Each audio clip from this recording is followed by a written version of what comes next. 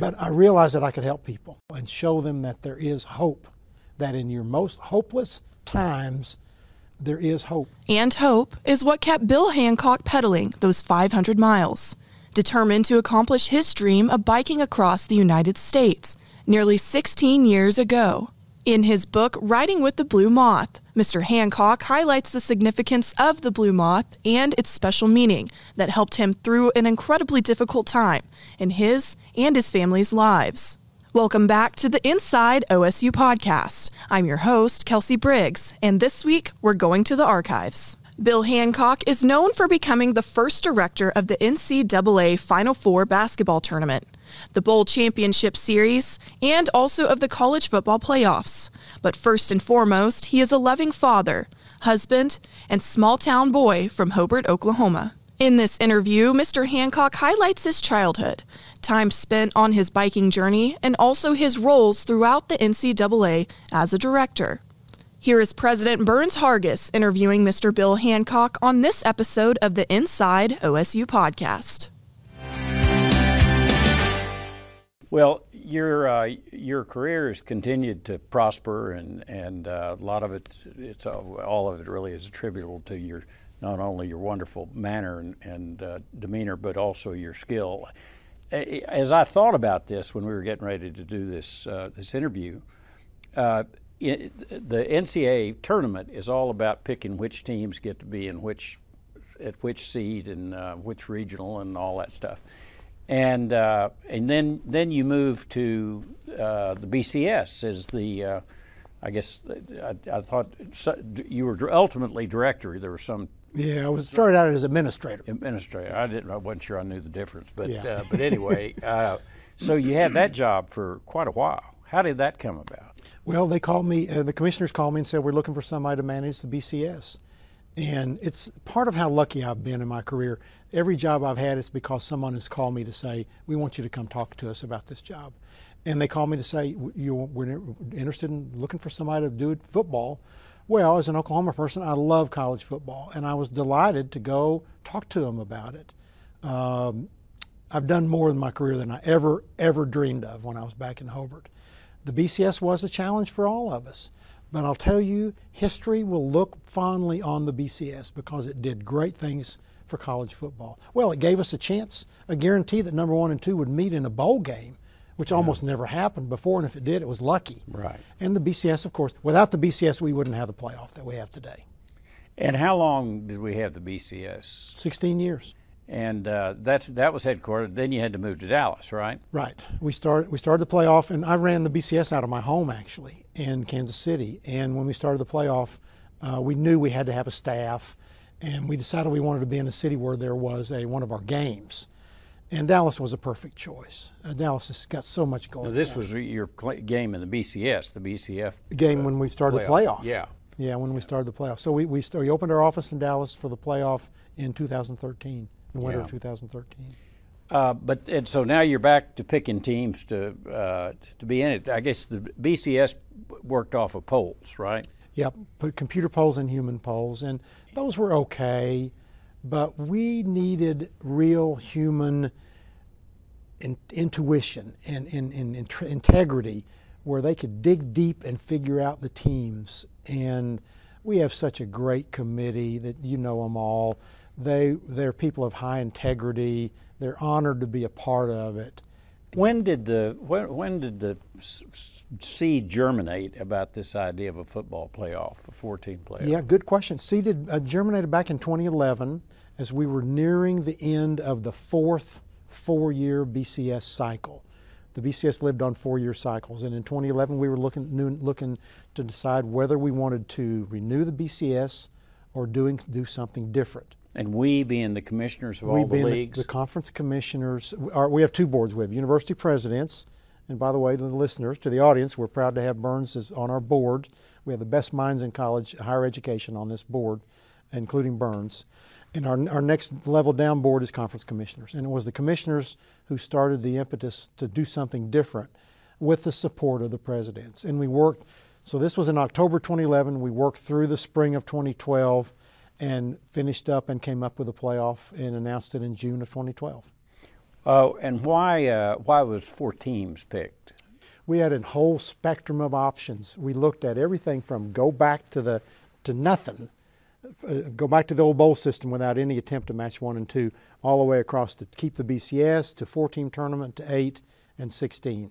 And we eliminated 8 and 16 pretty quickly because of the demands on the student athletes and how to fit it into a big playoff into the academic calendar. Yeah. And we settled on 4 as a way to give the fans the bracket they wanted and also preserve the importance of the regular season. We have the best regular season in sports. We didn't want to do anything to erode that. And then also we wanted to keep the bowl experience for the teams that didn't make the playoff. So there were those 3 things. Let's talk a little bit about your Western Oklahoma boy from the short grass country there in Hobart. Your dad was a newspaper guy, wasn't he? Yeah, my dad owned and published the paper in Hobart, and I wouldn't trade growing up that way for anything. I wouldn't trade my life with anybody's because being a newspaper kid, you learn how to read, you have a job. I got a paper out when I was 9, and the best promotion I ever had was getting promoted to janitor when I was 13 years old. Wrote a column all through high school, wouldn't trade with anybody. So you got ink under your fingernails then, and you've never fully gotten rid of it, I guess. Yeah, when you know how to read and write, that opens a lot of doors for you in the world. Of course, you went off to the University of Oklahoma, and and majored in journalism. But what was your ambition? What would be the pinnacle of your career? Did you think? I thought probably to be a sports writer for the Daily Oklahoman. Now, along the way in there somewhere, you married your high school sweetheart, didn't you? I did. Yeah, the best girl I've ever known, my best friend. We're heading for 48 years of marriage this summer. Don't get too comfortable. Don't get too comfortable. Her grandfather said this. I love this. 48 years is a long time to live with somebody you're not any kin to. Well, I'm 47, so okay. Not my age, my years of marriage. Yeah, my wife was a high school English teacher. She taught senior English for 30 years, and she was the mean old Mrs. Hancock that the juniors would say, "Oh, you don't want her," but then after they went off to college, they would come trooping back to her and say, "Mrs. Hancock, thank you so much. You prepared me for college." Right. And you had kids along the way, right? Yeah, we had kids pretty early. Will had worked here at OSU, of course, and then his little brother Nate. Of course, Will came here to Oklahoma State. Well, I'm a Sooner and proud to be a Sooner, but always loved OSU, and my wife's family were OSU people, and so I just felt like I was a cowboy. And when Will, when Will got the opportunity to come here and work, it was a dream come true for us. Getting to come back to Oklahoma, being with a big-time athletic department, back home for all of us, and so we were thrilled. Well, you mentioned the plane crash, and of course that's clearly one of the darkest times in this university's life, and certainly yours.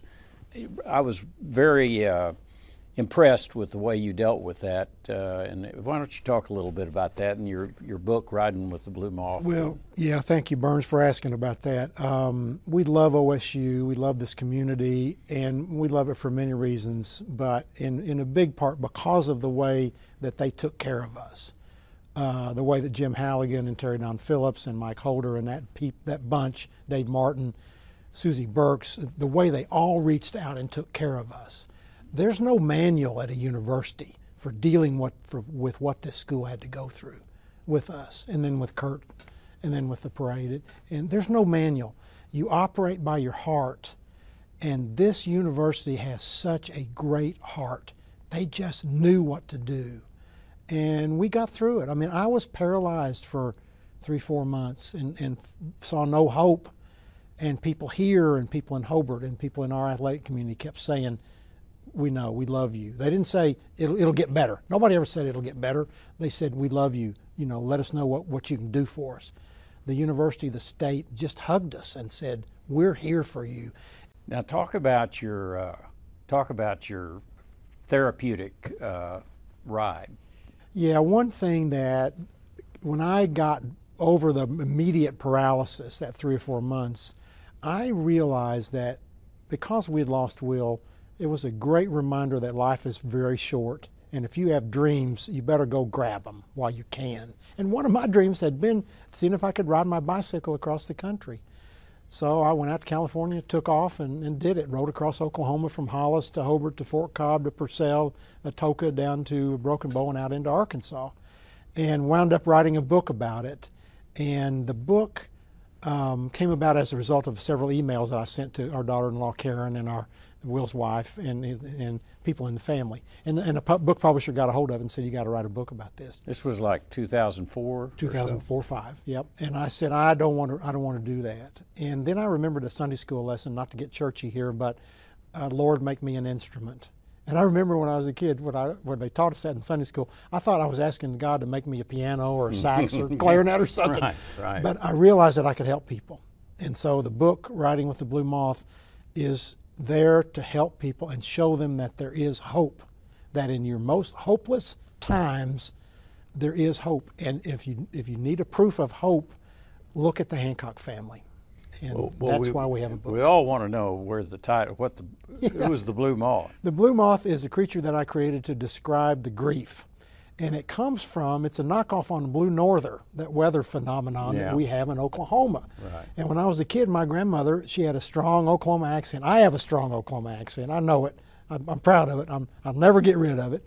But she would say, we're going to have a blue nava tomorrow. And I thought she was saying blue moth. Blue nava sounded to me like blue moth. And it scared the dickens out of me because I didn't want any kind of blue moth. Yeah.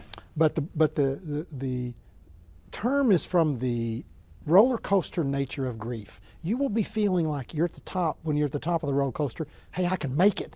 And then the next day you go right to the bottom and you'll say there's no hope.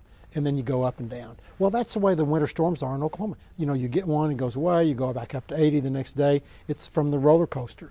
And the blue moth was a perfect metaphor for me of grief. So when I describe, I get sad. I still get sad. Sure. A lot. And I will say to our family, hey, the blue moth is here today. Yeah. And just give me a break, and tomorrow I'll be okay. The blue moth will go away. Yeah. And that's where Riding with the Blue Moth came from. Yeah. There was a time when I thought nobody will remember Will, that he's gone and nobody will remember him. And people at OSU kept saying those three words, and it's not a cliche. No, it sure is, isn't. We will remember. And they saved our lives. This university saved our lives. And you know, 3 words, it sounds silly, but 3 words were so important: we will remember. Nearly 20 years later, we are still remembering and celebrating the lives of those 10 individuals through memorial runs and the memorial in Gallagher-Iba Arena. I would like to thank Mr. Hancock for speaking with us this week. Be sure to check out his book, Riding with the Blue Moth, a book that could change your attitude towards sorrow and turn it into something positive. That's all we have for this week's Inside OSU podcast. Don't forget to like, share, and subscribe. I'm Kelsey Briggs. Stay safe, and as always, go Pokes.